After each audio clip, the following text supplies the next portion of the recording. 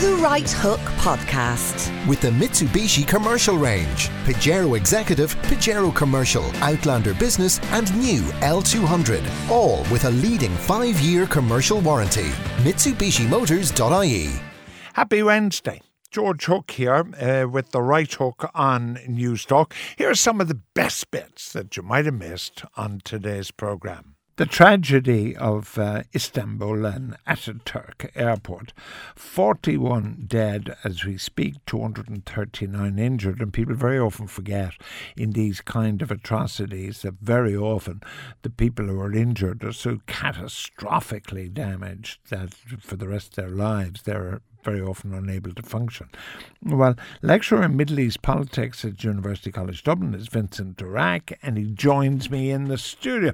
Vincent, welcome to the programme. Thank you, George. Now, it's interesting, just before we get to the thing itself, Ataturk Airport, Ataturk was the sort of father of modern Turkey, wasn't that right? Absolutely, and he's the classic secular modernising figure in the history of modern Turkey. And yeah, indeed so Turkey prides itself on being essentially a secular rather than a Muslim nation. Over the decades since its independence, in the emergence, in fact, as an independent state in the 1920s, until very recently, and of course what we've seen since the year 2000 or the early 2000s is the emergence of a very strong Islamist current. But nonetheless, I think for very many Turks, the notion that it is a secular, modern and European country is very close to their sense of self-image. Now, first of all, what is it? Because Istanbul, previously Constantinople, there was this idea that Constantinople was the gateway to Asia and all that sort of stuff. Is Turkey a European country because it has aspirations to join the EU, or is it something else?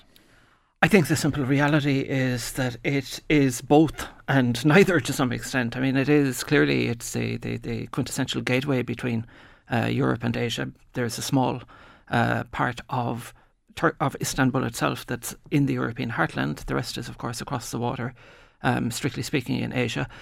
In terms of how the country sees itself, I think it's interesting that for very many years it was the Islamist party that's currently in government that most strongly projected an ambition for the country to join the European Union and most clearly embraced the notion of Turkey as a European country. And there were all sorts of reasons for that. Some of them, in a sense, self-protection. They felt that they would be immune to the onslaught that they had suffered from successive secular governments if Turkey signed up to the fundamental rights and freedoms of the EU. Now, the thing, though, about this is if Europe, because we still haven't got to the atrocity, but yeah, we have to find a way it might happen.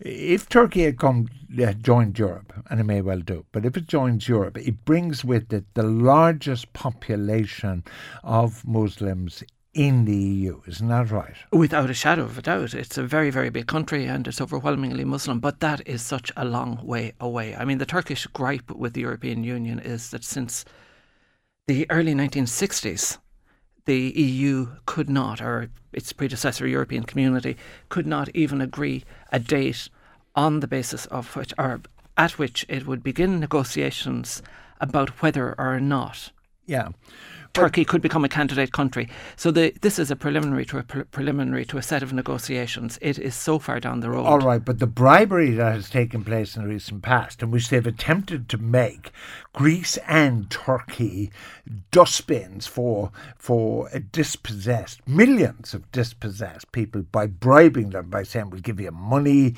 and we'll give you a special deal about your citizens coming into Europe and so on. We now come to the atrocity, okay? Perpetrated, presumably, there's no doubt, by ISIS, is it? There's very little doubt. I think there are some mutterings that this is not crystal clear.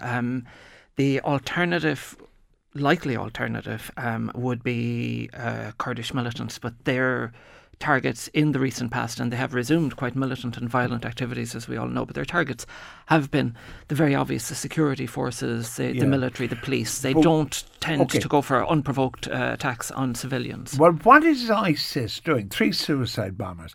What is ISIS doing in a Muslim country with a Muslim government. What's it trying to achieve now? This seems confusing to most of us. It is confusing, and it's confusing for a couple of reasons. I think the most obvious reason it may be confusing is that for a long time there's been a justifiable theme in much of the commentary on Turkey under Erdogan since the Syrian uprising, that Turkey has been sympathetic to ISIS. And there is, without a shadow of a doubt, there is a great deal of substance to this. There is? There is. In the early years, and we're only talking about a couple of years since the declaration of the Caliphate, the second anniversary being today, of course. But the notion that Erdogan turned a blind eye to ISIS activities. Erdogan being the Prime Minister being of Turkey. the President of Turkey now, formerly Prime Minister, that he turned a blind eye because my enemy's enemy is my friend, and because they shared the view that Assad should be overthrown in Syria. But in the last 12 months, since around this time last year, there's been a significant sea change in Turkey and at the heart of the regime. And you see, for instance, the Turkish Air Force taking part in airstrikes against ISIS targets in a way that the Russians simply aren't. You see air bases being made available to the Americans, things that they would not have done a year earlier. So ISIS is unhappy, therefore. Is that your read of it? ISIS is unhappy with this. But ISIS is also in something of crisis, maybe to overstate it, though some would say that. In its heartland, in the territories it controls in Iraq and in Syria, it is very significantly under challenge, especially in Iraq at the moment. Now, where this goes in terms... Like Fallujah, for instance, losing Fallujah, yeah. It has lost territory with a population of perhaps 600,000 people formerly under its control. And let's not forget that it earns its income partly by taxing in a very rudimentary fashion, in a sort of medieval European fashion, by levying on the population under its control. And as Turkey, for instance, has closed down on smuggling in oil-related revenues have reduced, and the balance, the proportion that ISIS relies upon from taxation has shot up very significantly. So losing control over population in the heartland is important, is very significant. What that leads to then, if this is a directly sponsored rather than one of these lone wolf type attacks, and the fact that it's three redolent of other IS attacks makes that plausible, suggests that we're going to see these sorts of strikes for propaganda value. In Turkey, in Turkey and elsewhere. We haven't gone away. We're not beaten. All right. My guest is Vincent Durack, lecturer in Middle East Studies at University College Dublin. Now you worry me, though, when you say elsewhere. Well, I mean, it's simply a fact of the matter, whether we like it or not, that we live in these uncertain times where there's this entity with its ideology, which is attractive in all sorts of ways to all sorts of individuals. And for as long as ISIS looks like a convincing version of an Islamic state, of a possible future for people who feel disenfranchised, I'm not going to try to rationalise their motives, then we've got the ever-present possibility. It is statistically insignificant, but it's very real when it happens. But Europe is like, there's a European border with Turkey. Mm-hmm. So I mean, just across the border, there's an enormous endemic Muslim population. Then you have massive overcrowding and presumably massive poverty from the dispossessed across the Middle East, Syria, Iraq and so on, in Turkey. The idea that you could in any way control that to find out who is a bomber and who is dispossessed is well nigh impossible. So ISIS really could do what the hell it likes in Turkey if it wanted to do it. I think that may somewhat be the case, but it's simply always the case with population movement. You can't identify what's going on in people's minds. And it seems to me, anyway, a little unfair to classify the people who are running away from violence and running away from IS. Of course, there are these persistent rumours that IS has infiltrated. I wouldn't dream of attempting to, in any way, put a blanket decision on these people. But it makes common sense that ISIS would infiltrate the movement. And so we've been hearing, and I accept that fully. But There's still remarkably little evidence of it, bar one passport which may or may not be forged that was left at the Bataclan. And why do you think that is? I mean, when they can go to Ataturk Airport, they can treat suicide bombers, and there's no defence against suicide bombers. They only have to cross the border to do it somewhere else. Absolutely. And that hasn't happened yet. Why? Do you have any read on that, or even personal opinion? When you say cross the border... Well, the same people who want to do that could presumably get across the border into the European Union reasonably easy, and they don't do it. But we've seen attacks in the European Union, and I think we're as defenceless to some extent when you see soft targets like airports. And it's instructive here, and this has happened in a couple of other places, there have been similar attacks on airports. The Turkish airport security begins at the entrance to the terminal, and that's where this attack takes place. So at a certain point, regardless of the precautions you take, you simply displace the location of the potential threat. Of course, it's better that it's not taking place on a plane. Of course, it's better that it's not. But then if we want to fix it, and this surely everybody, to be honest, I suspect is in agreement. The problem is in Iraq and Syria, but we're not fixing the problem in Iraq and Syria. Do you believe that this goes all the way back to Cheney and Bush? I think in significant part it does, and I agree with you absolutely. Of course, taking effective measures insofar as we can, and I think there are limits to that, to deal with the immediate terrorism threat is hugely important. It's important for everyone's security and peace of mind, even if we overstate the scale of the problem all the time. But the real issue is that these attacks, everything that we've seen in relation to IS, is symptomatic of a problem that lies in the region. And in the case of Iraq, at the very least, it is specifically a post-invasion problem. It is a function of the ways in which the Iraqi state was ripped apart and then put back together again. But we knew that. I remember George Bombio, who writes for The Guardian. I remember George talking to me at that time and saying, what we are going to create is a resistance and a hatred for America and thus the West forever. We knew it at the time, George. I gave a talk in the spring of 2003 before the attack, and one of the points that was crystal clear, I made it wasn't original, was that there was no radical Islamist threat within Iraq at the time. There was no Al-Qaeda because Saddam simply wouldn't tolerate it, but that if you went in and took the state apart, you would create the conditions for something like Al-Qaeda to emerge, and this is what we've seen. But there is a view now that we should support Assad. We don't like him, but, or he's our guy, which is the great CIA theory. So therefore, we probably should have stuck with Saddam. We shouldn't have invaded in the first place, and this is the problem. The problem consistently is occupation, and one of the classic links between political violence or causes of political violence is occupation. We see it throughout history. We may not like the form in which it takes, and we certainly don't like the threat that it poses to us. So it's a combination of domestic factors and the mishandling of the issues, the ways in which we've engaged with Iraq quite catastrophically by invading, and the ways in which Syria has been handled since the uprising.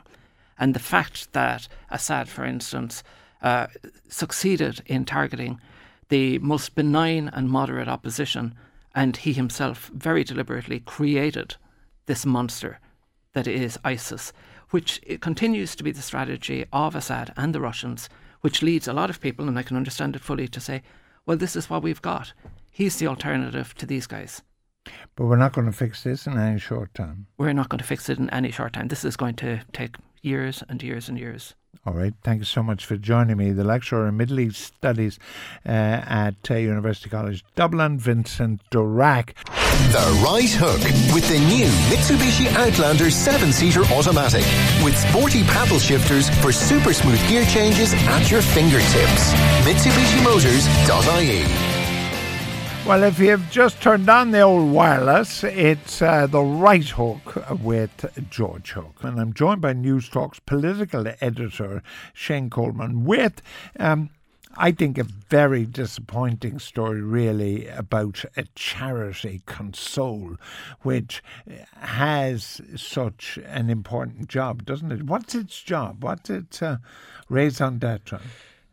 Console is effectively there to it's the National Suicide Charity. It's basically well, that's how they describe themselves. Okay. It was established in 2002 by Paul Kelly, according to the website, after he experienced the grief of losing a lost one by suicide, and it's there to provide support. It's got a helpline, an out of hours emergency line, and offers various counselling services. And gets a ton of money from the HSE. It gets about $500,000 a year from the HSE. Up until 2012 it was getting about $250,000 a year, and then they took on this they took over a helpline, and the funding doubled to $500,000 a year, and that's maybe a little less than half of the money they raise that they have. They raise another $500,000 like as at a least, charity. yeah, at least that. All right. So good people give them donations. Yeah, and so on. And so what happened to the money? Well, what has come out in the RT investigation, the primetime investigation, and also in the HSE audit is pretty shocking. Now, we should say at the outset, Paul Kelly has said that no wrongdoing occurred, but some of the figures in this are going to be very difficult to explain away. I'll just give you a flavour of some of the things that have come out in the HSE audit. Now, interestingly, that audit, George, an audit of a charity, they're a pretty small charity in terms of income. An audit like this should take about 6 weeks. The audit, my understanding is, has taken a year to do. Now, the reason it has taken a year to do, again, my understanding is, well, it's complicated, and I think it was fought tooth and nail. There was a reluctance to hand over certain types of information. They would have come under the radar when they got bigger. They would have suddenly come onto the radar of the HSE, and that's when they started looking under the bonnet. And what they found, things like €500,000 being spent on the likes of foreign trips, groceries, designer clothes, other expenses by the family who were directors. By Paul Kelly, Patricia Kelly, his wife, and his son Tim Kelly. Credit cards used for large cash with reductions. There was 20 company credit cards, 11 of them held by the Kellys. Now, between 2012 and 2014, they withdrew they spent €464,000 on using those cards. Paul Kelly withdrew €66,000 in cash on those credit cards. He and his wife made a total of 428 cash withdrawals. Now, I work out that's withdrawing an average of €195 every 2.5 days on the company credit cards, withdrawal in cash. There was 500,000 to the three of them in salaries and in cars over that period. Consultancy payments. I'm not sure if that includes the salary that Paul Kelly would have been getting as well. He was driving a Mercedes worth €30,000. She was driving an Audi QS worth €57,000, all fully expensed as well. Patricia Kelly was getting a salary payment of €67,149. Paul Kelly got consultancy payments of €218,000. Now, the issue about this is, first of all, it's a charity. Yeah, right? Can I give you can I give you a couple of more of these figures, George? Right. 32,900 spent on credit cards in restaurants, 3/4 of which by the Kellys. Now, that's an average of €160 a week in restaurants. Nearly 25 grand on groceries. Again, the majority of these by Paul Kelly, Patricia Kelly.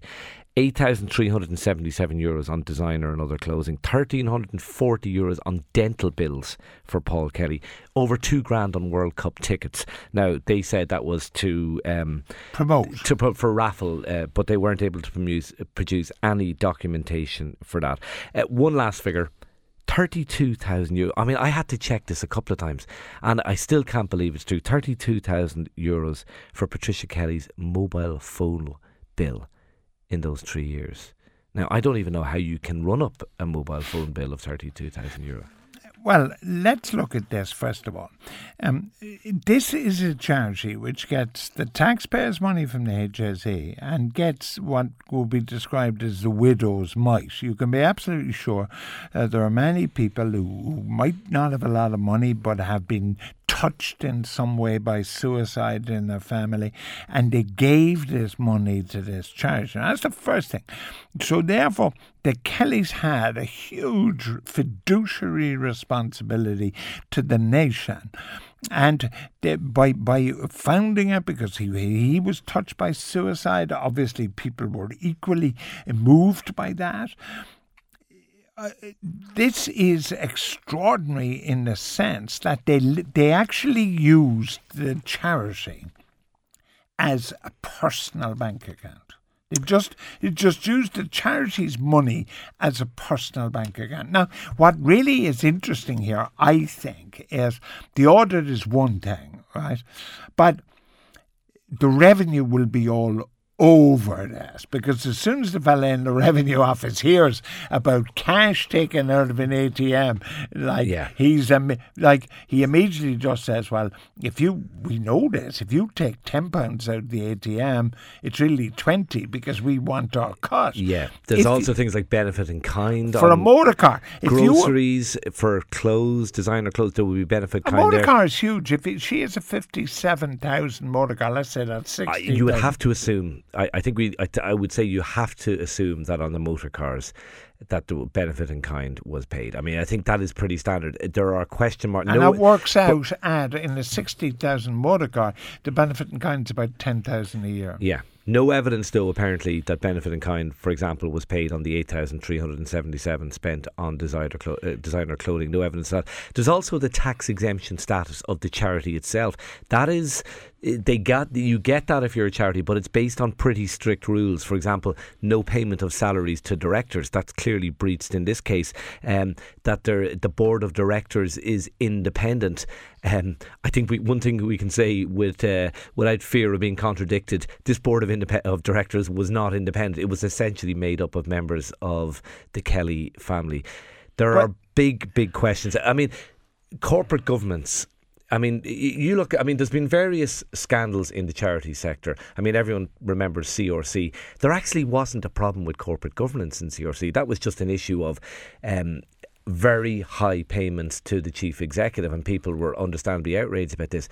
There is no corporate governance, it would seem, in Console. It is absolutely and utterly absent. But I have to say that they had to think that the quality of oversight of the charity by the HSE or whatever was so bad that they could do what they liked. Because, I mean, I've run a business, like, I have my own income and so on, and I know that there are rules and regulations that I have to conform to in relation to the revenue. Yeah, a couple of things. And I assume one day, and they did, their revenue knock on your door one day and say, please, Mr. Hook, can I see some invoices? Yeah. They assumed nobody was coming. Yeah, and it would seem what changed things in relation to the HSE is when their funding went up, when they took over this helpline, their funding went basically doubled, and then they came under the radar, the HSE. To be fair to the HSE, there are 3,200 charities, 3,200 that get money from the HSE. Now, they simply cannot look under the bonnet of every single one of those. I think they've got 30 people in their auditing department. You'd probably need 100 times that. No, but hold on a while now. Fergus Finlay and many others have made this point about, and I'm not an expert, about how the accounts of charities are prepared. Now you're getting to the nub of the problem. Yeah. Now you're absolutely getting to know, because the point I was going to make is the HSE can't look under the bonnet of it. It depends on the independently audited accounts of these charities. Now that begs the question, and it was a question that Shane Ross raised in the Public Accounts Committee when they were dealing with CRC and rehab. Who signed the accounts? Who signs the accounts, and who is holding the accountancy firms to account? Now, my understanding, I think that's the job of the company's registration office. But is the law being enforced here? No, all the while, one thing I can tell you is that your accounts are audited.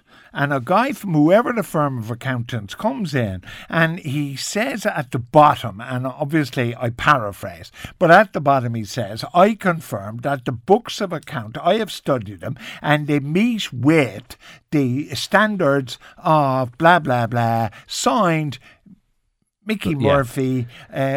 And sometimes you will get a qualification in those accounts. For example, you know there needs to be an independent chairman. You don't have an independent. No suggestion that this happened. But who audits it? I don't know the answer to actually who audited those accounts. But you seem to know everything else. Well, I mean, there is obviously a huge question mark about who audited them, and I think there's also there's two questions. One is this charity regulatory authority. It has been set up. Apparently, it's doing good work. It doesn't have the powers to investigate under its own volition. It can only, because the opposition are saying they should have been in proactive from the start. They can only do so if they get a complaint. That their powers need to be strengthened, and there obviously needs to be a strengthening of the powers of auditing, and that if an accountancy firm signs off on accounts and they are manifestly then shown to be flawed, that the law comes down on them like a ton of bricks. Well, it doesn't. What it does it should do. But what it does is it just like their insurance pays up a certain amount of money that they're fined or whatever the hell it is. But like they're not disbarred. Well, I was going to say if you started taking their licence away to be an auditor, if that's the right term, I think it would focus the minds a lot of accountancy firms and all. There are absolute strictures on chartered accountants in relation to tax avoidance. Absolute. It's black and white. Yeah. And for the accountancy firm to fail here, I mean, they couldn't have missed this. In the name of God. We should say, George, and I think it is important to stress, I've been talking to some people in the sector today, the vast majority of charities are properly run. You don't know that, Shane. You don't know that. I think we do know that. No, we don't. But there are clearly... How many charities are there in Ireland? How many? 3,200 you said. Yeah, who are getting and you funding. also said that the HSE hasn't enough people to regulate them. So you can't say that. You don't know. Well, the HSE haven't enough to look under the bonnet of everyone. So you don't know. Yeah, but what I'm saying is they need to be properly audited. I think we can say with some confidence the vast majority, but I think we can also say with confidence there are ones out there that are not being properly run. We've had, unfortunately, too many examples of that in recent years. All right, Shane Coleman, News Talk's political editor.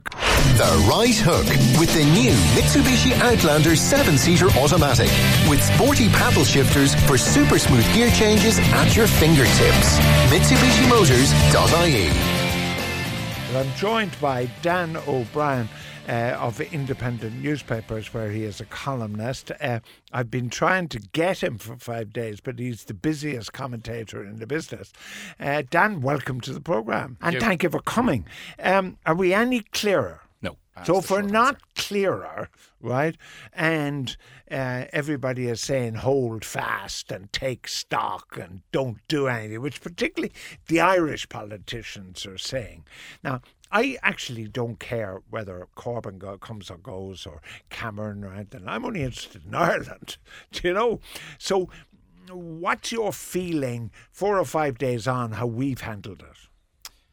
Yeah, I think we've handled it reasonably well. I think this kind of challenge is one of the things that our system, which does a lot of things badly, actually does quite well. So if you look at the way EU presidencies have been handled over the years, if you look at the way the promissory note was dealt with, those big things that are a set task involve a lot of different people playing a good team game.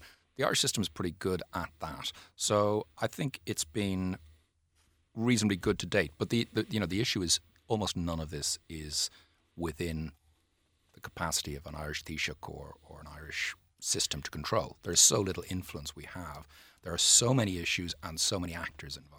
Well, I was just about to say that. I mean, aren't we just going to have to sit there and wait to see, on one hand, what Britain does, and then on the other hand, essentially see what Angela Merkel does? Somebody said to me recently, it doesn't really matter what the president of Estonia or Lithuania thinks. Well, I know people do focus on Merkel a lot, and there's reason for that in the sense that Germany is the biggest country and she's also by far the most experienced of the main leaders, and she's an effective leader in many ways. But it does matter. You know, one government won't be able to do everything. And for smaller countries, the old Irish expression, "An te nach bhfuil láidir ní bhfuil glic," he who isn't strong must be smart. It's to intervene at the right time and to use what limited influence you have when you can. But, you know, as you say, it's very uncertain. There's a huge range of outcomes here. At one extreme, this could trigger a disintegration of the EU. We could have more referendums elsewhere that are lost. We could be, in 2 years from now, at a position where the euro and the EU itself is in full disintegration mode. I wouldn't rule that out. I'm not saying it's going to happen, but I wouldn't rule it out. The Dutch, who are a bit sort of dodgy on this, aren't they? They're next in line because they have an election coming up. They have an election next year, and so do the French. Yeah. There's already quite a considerable movement for an in-out vote in those countries, as there is in Finland. And if you got into a situation where the parties of government felt they had to offer a referendum. So let's take Francois Hollande, who's going up probably for re-election in April of next year. That's only 10 months away.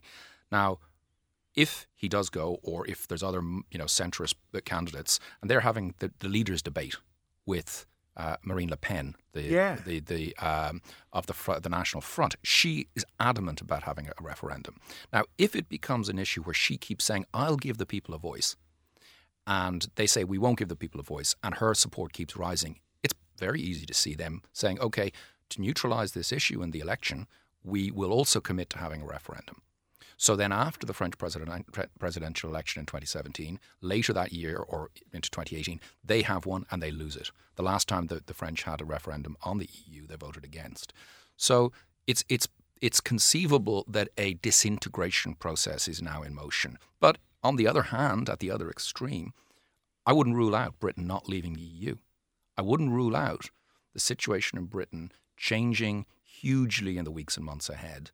And on the British thing, like everybody's making a big deal that there's now 4 million signatures calling for another run. But like 46 million people voted, so 4 million people who probably voted to stay in the first place anyway, that's irrelevant. But what about Parliament? Parliament doesn't have to be bound by the referendum, does it? No, not at so all. Parliament could say something else. Well, what it actually requires is the 1972 Act that brought Britain into the then EEC needs to be repealed. So you actually need a majority of people in the British Parliament to vote to repeal it. Now, that majority's not there, but it may be that people feel compelled after the vote to do that. But we're a very long way from that, okay? They haven't even pushed the trigger on the mechanism whereby they start the talks.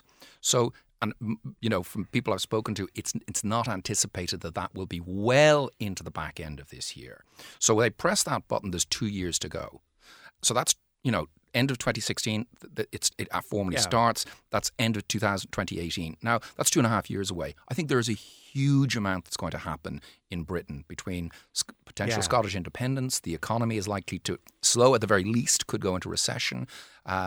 Issues around the complexity of getting the deal, and the meltdown of both of the big political parties. There has never been a time in Britain where both political parties, or certainly not in modern times, have had leadership vacuums. So you've got a crisis of leadership just at the moment you most need leadership. Yeah, the issue for Ireland, because it's what scares people listening, right? Because they're worried about the price of their house, or they're worried about their jobs, particularly if they're working for exporting companies. All those kind of issues they're worried about. But I'm speaking to somebody in the City of London this morning. They're very calm. That was the thing that surprised me. They are calm, and they're saying, we've had bad days with the pound before, and we've had bad days on the stock exchange, and then it starts to move back. It may not come back to the level that it was at, but it will find a level. And then what they're saying is it'll be business as usual. Well, financiers, in my experience, are not very good at predicting what's going to happen in the real economy. Many of them are not even very good at predicting what's going to happen in financial markets. So what financiers, they're very short term, a lot of them depends on the type of financier, but they're often, if they're in the trading game, they tend to be that the end of the day is their furthest ahead. So I really, wouldn't give too much credence to what the financiers say. In terms of what's going on in the real economy, there is almost certain there's already a slowdown in some parts of the UK economy. So in manufacturing and in business investment, they've already before the referendum even started, they were already contracting. Now, if that spills over into the consumer side of the economy, and if the business side of the economy, the real economy, takes a bigger shock because of this, it's very easy to see a recession. taking place in the UK. So if you had a recession, if you had Scotland leaving, if you had political meltdown in Westminster, if you had the huge complexities of trying to negotiate your way out of the EU and the other European countries not giving you a good deal, that's a huge amount of change and uncertainty for people. Yeah, my guest is Dan O'Brien, columnist, of course, with independent newspapers, but he's also a chief economist at the Institute of International and European Affairs. But Dan, interestingly, the Mick Barry of the Anti-Austerity Alliance, Deputy Mick Barry came in because Paul Murphy, his colleague, had said on the plinth of Leinster House, a victory for the working man, a revolution for the working man. And then when I asked Deputy Barry, he kind of drew back a bit on the revolution for the working man, but he did say, what this will mean, there will be job losses forced upon the working man by the deadly capitalists, and wages will be forced down. Meanwhile, Deputy Healy-Rae in Dáil Éireann says there will be an increase in immigration forcing wages down. Now, then Brian Hayes, MEP of Fine Gael, although absolutely opposed to Mick Barry, says, yes, jobs will be lost and wages will come down. This is not good for us. I fully agree. We will lose jobs and wages will come down. I certainly, I'm not sure about the wages. Wages are what we economists call very sticky.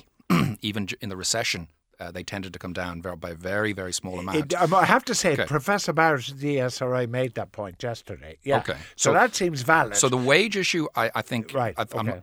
It's more a case, and this is what happened during our huge crash. If you kept your job, you tended to keep your wages more or less stable. If you lost your job, you had no wages at all. And an awful lot of people lost their jobs. Now, if Britain pulls out, one thing we can be pretty certain of is that there will be increased barriers to trade between Britain and Ireland. And something economists all agree on is that the more barriers to commercial activity, the less commercial activity. That's within countries and among countries. So there will be new barriers. The question will be, how big will those new barriers? If they're substantial, then there will be a substantial impact on the economy with jobs being lost. Now, there'll be some gains because the higher the barriers are, the more companies in the UK will want to jump those barriers to get into the EU market. So we'll get some jobs. But as I say, the more barriers you have, the less activity you have. Everyone will lose. Yeah, Fergal O'Rourke at PricewaterhouseCoopers, there's an S. He said precisely that barriers make trade difficult and therefore you have less trade. But this morning's Telegraph, perhaps not the ideal paper to be reading, but this morning's Telegraph's headline on its front page says that Cameron told the EU president yesterday, you will have to do something about immigration. Now, it is true, is it not, that if they want to be in the single market, he also said, we want to be in the single market. You have immigration if you have the single market. I'm talking about from the countries of the EU. Isn't that so? That's it. Like the EU, since it was established almost 70 years ago, was about 4 freedoms. The freedom to move goods, to move services, to move people, and to move money. Those 4 freedoms. They are the 4 cornerstones of the single market. Now, if you want to be in the single market, you have to accept that you can't have the best of both worlds. Yeah. And Britain is not going to get the best of both worlds. The more it wants to curb any one of those 4 freedoms, or more than one of them, the less access it's going to get to the single market. The other ones, and the bigger the barriers that will go up. But therefore, for us then, and at Deputy Healy-Rae's point, I mean, if you're now in Lithuania and the border is closed to go to the United Kingdom, the soft border is us. Okay, now, this is an important point. There's something in economics called the lump of labour fallacy. Okay. And that is that there's a lump of people ready to work. And there's only so many jobs. We were told this as kids growing up. There's only so many jobs out there. Study. Actually, that's not true. Okay? It's a supply and demand factor. Now, if Britain shuts itself down to Eastern European migration, there will be less migration. It's just like any kind of commercial activity. The more barriers you have, the less of it is going to be. If Britain shuts down, there isn't a lump of Eastern Europeans there who are desperate to go anywhere. If the opportunity to go to Britain is closed down, there is going to be less movement from east to west. So it's not as though all of the million people who were going to go to Britain are going to pile in here. There could be an increased effect, but I think that'll be very much depend on the state of the economy here, rather than... dealing with you, I have to be very factual because you're a man of great facts, right? So therefore I hesitate to talk about rumour, but I'm going to talk about rumour. Rumour out of certain quarters of the Dáil Bar by certain talkative TDs suggest that the Department of Justice, however, is concerned at the level of illegal immigration into Ireland. In other words, not people from the EU, from people outside the EU, and that will be pressing, in fact, for stricter conditions at the borders anyway. Yeah, okay, that's a sort of complicated one in the sense of the border on this island. What happens to the border on this island? Yeah. If they do go, what happens to the common travel area? Now, let's just draw a distinction between free movement of goods and services, okay? Ireland can't have a bilateral deal with Correct. Britain on that. So we won't, whatever the deal is. Now, there's more room for wiggle, let's say, on people as to what the arrangement might be between Britain and Ireland on movement of people. So that's one that I don't think anyone has the answer for. What can be said with great certainty is that Ireland won't get a special deal on trade of goods and services, but there's more wiggle room in the area of movement of people. But isn't that really the point? We are going over that. I mean, this is a perception now, right? Again, rather than reality, right? Because I wasn't in Brussels and I can only go by 9 o'clock news or the daily paper. There is a sense, is there not, that the Irish sort of game plan is to go over there and sort of say, listen, we're a small little Ireland, give us a break, and we're very pally with the English and we speak the same language and blah, blah, blah, blah, blah. But that's not going to wash. Well, those negotiations in Brussels, people tend to put their views. Bigger countries speak more because they have bigger interests and they represent more people. And smaller countries tend to intervene more when it's a specific interest they have. Yeah. And as I said earlier, the art of this thing is intervening at the right moment, having a feel for the room, as in any negotiation, any club you're involved in. Have a feel for the room, have a feel for where things are going, and intervene at the right moment. And have your homework done beforehand. Try and have alliances built up with other countries that have similar views. So this sort of diplomacy stuff is pretty complicated. Finally, how long did you live in Britain? 10 years. Right. I lived there for not as long as that, but I lived there. I never experienced in that time, apart from, you might remember in Bradford, there were issues with the Pakistani population going way back. And there were different isolated incidents. But I never saw what we have seen the last number of days, where there are real hate and racism reaction from people, like against, for instance, like Polish communities and so on, who've been there since the Second World War. Doesn't that surprise you? Well, again, let's just wait and see just how big a phenomenon this is. Like, okay. I don't there like were you dozens. when you're factual, there were dozens, but come like, with me here. I've always found, like, I lived there for 10 years. I never, on one occasion, had an anti-Irish sentiment thrown at me by a cab driver. But that on one single occasion in 10 years. Vast majority of British people, even people who are uncomfortable with immigration, vast majority of people who are uncomfortable with immigration are not racists. They're simply not comfortable. They're more comfortable in a world where they have the same points of reference with everyone. So I think the vast majority of British people are moderate, decent people. And I'd be hesitant to say that Britain is now suddenly taking this terrible sort of 1930s type turn. I think just that might overstate what's going on. You don't think we're going to be back to... What's his name who led the fascists in 1930? Oswald Mosley, wasn't it? Mosley, father of or grandfather of the Formula One guy. No, I don't think we're going there. I think there's a risk. I think there's a risk and things can spin out of control. But overall, I think one of the reasons I think that they may not exit is that over the next 3 months, a lot of things are going to change politically, constitutionally, economically in Britain, and people may think again. And I think a lot of the moderate majority may swing back towards stay. All right, so put my pension on staying. I certainly never give personal financial advice, George.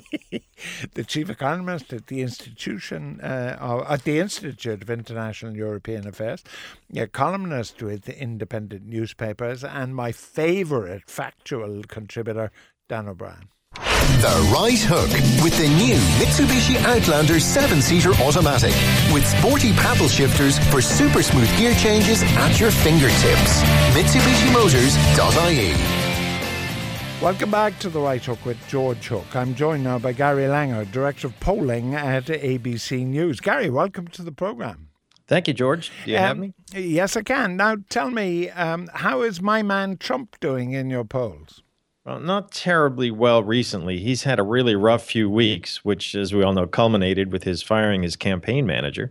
And it's showing up in the data. You know, he's trailing Hillary Clinton in the head-to-head matchup, but much more important are the underlying sentiments in which many people are questioning Trump's qualifications for office and suspect him of bias against minority groups. These are pretty significant challenges for him. We have to see how he responds. But what happens in American politics, Gary, and you've been doing presidential elections since whenever, the first thing is less than 50% of people vote.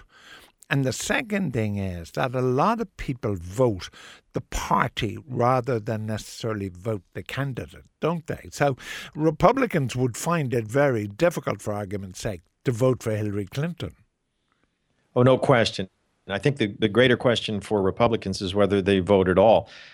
Trump is an unorthodox and unusual Republican candidate. In our most recent poll, Donald Trump was supported by only 77% of Republicans. It's quite low in-party support. He wants and needs a far higher level of support from those Republicans. For the most, of course, the question is not whether Republicans will support Hillary Clinton. That seems quite unlikely for most, but whether they'll vote at all. And that's going to require some persuasion by Trump, given his current numbers. Yeah, but when we think about presidential elections, the candidate has a ton of people around him who are all telling him this is where we want to go, and our focus groups have told us this, and our polls have told us that. The firing of the campaign manager by Trump, does that mean he just doesn't pay attention to any advice he's been given? I don't know to whom and how he pays attention. I think the bigger concerns are as follows. 2/3 of Americans in our most recent survey see Trump as unqualified to serve as president.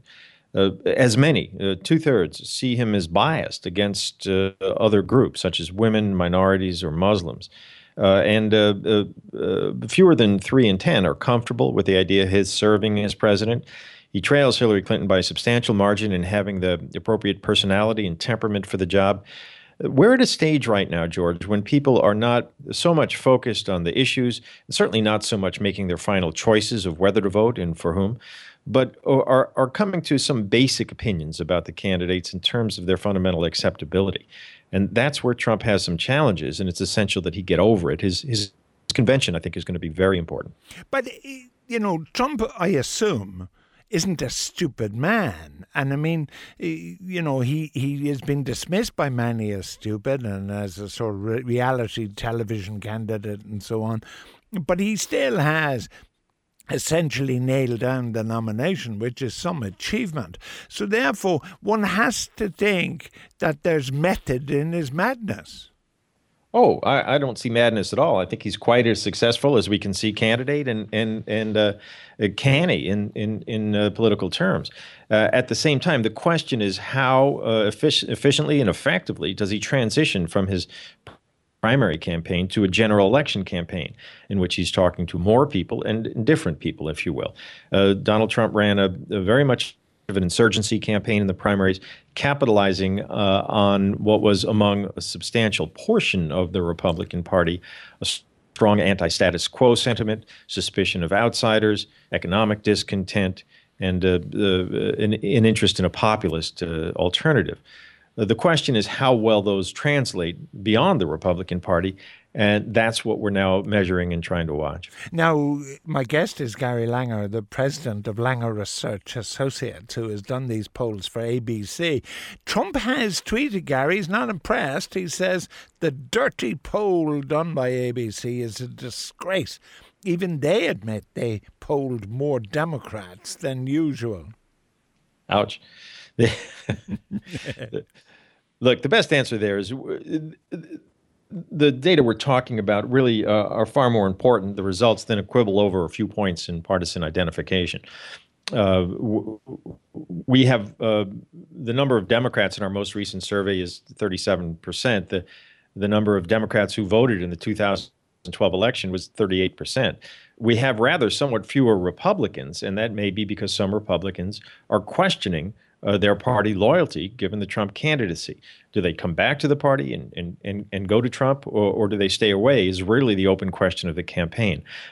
But a few points in partisan self-identification doesn't really begin to address the true challenges that Mr. Trump faces. But when two-thirds of Americans doubt his qualifications for office. All right, okay. Two-thirds of Americans don't think he's good enough to be president. But Gary, there is a phenomenon. It happened in Ireland. You're looking at the British political scene more fractured than it's been in the entire history of the United Kingdom in terms of the Tory and Labour parties. You're looking at Spain cannot form a government after 2 general elections. You're looking at the Scandinavian countries moving sharply to the right. So there is a phenomenon, which we don't know what it is, but people are not voting anymore, or they're not at the moment voting along established lines or the lines the way their parents voted.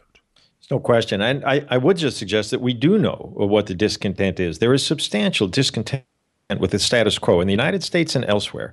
A lot of it is about economic deprivation, the growing gap between haves and have-nots, flat and even declining incomes among adults, particularly less educated, those who lack college education. These are serious concerns. The opportunities for economic advancement that many people hope for and indeed expect to receive from their societies are to too many not available. And that's created a great deal of discontent and ill will. We have indeed seen it expressed in support for the Donald Trump candidacy and on the Democratic side for the Bernie Sanders candidacy. And this strong status quo sense of the U.S. electorate, as we see elsewhere, is important. It's not to be minimized, and it is a considerable threat to Hillary Clinton, who's very much a status quo candidate. On the other hand, there are countervailing forces and other concerns that the public has as well, and those do include their assessments of the fundamental qualifications and acceptability of the candidates. So we have to see where it goes from there. But I certainly don't mean to minimize these factors. They're important.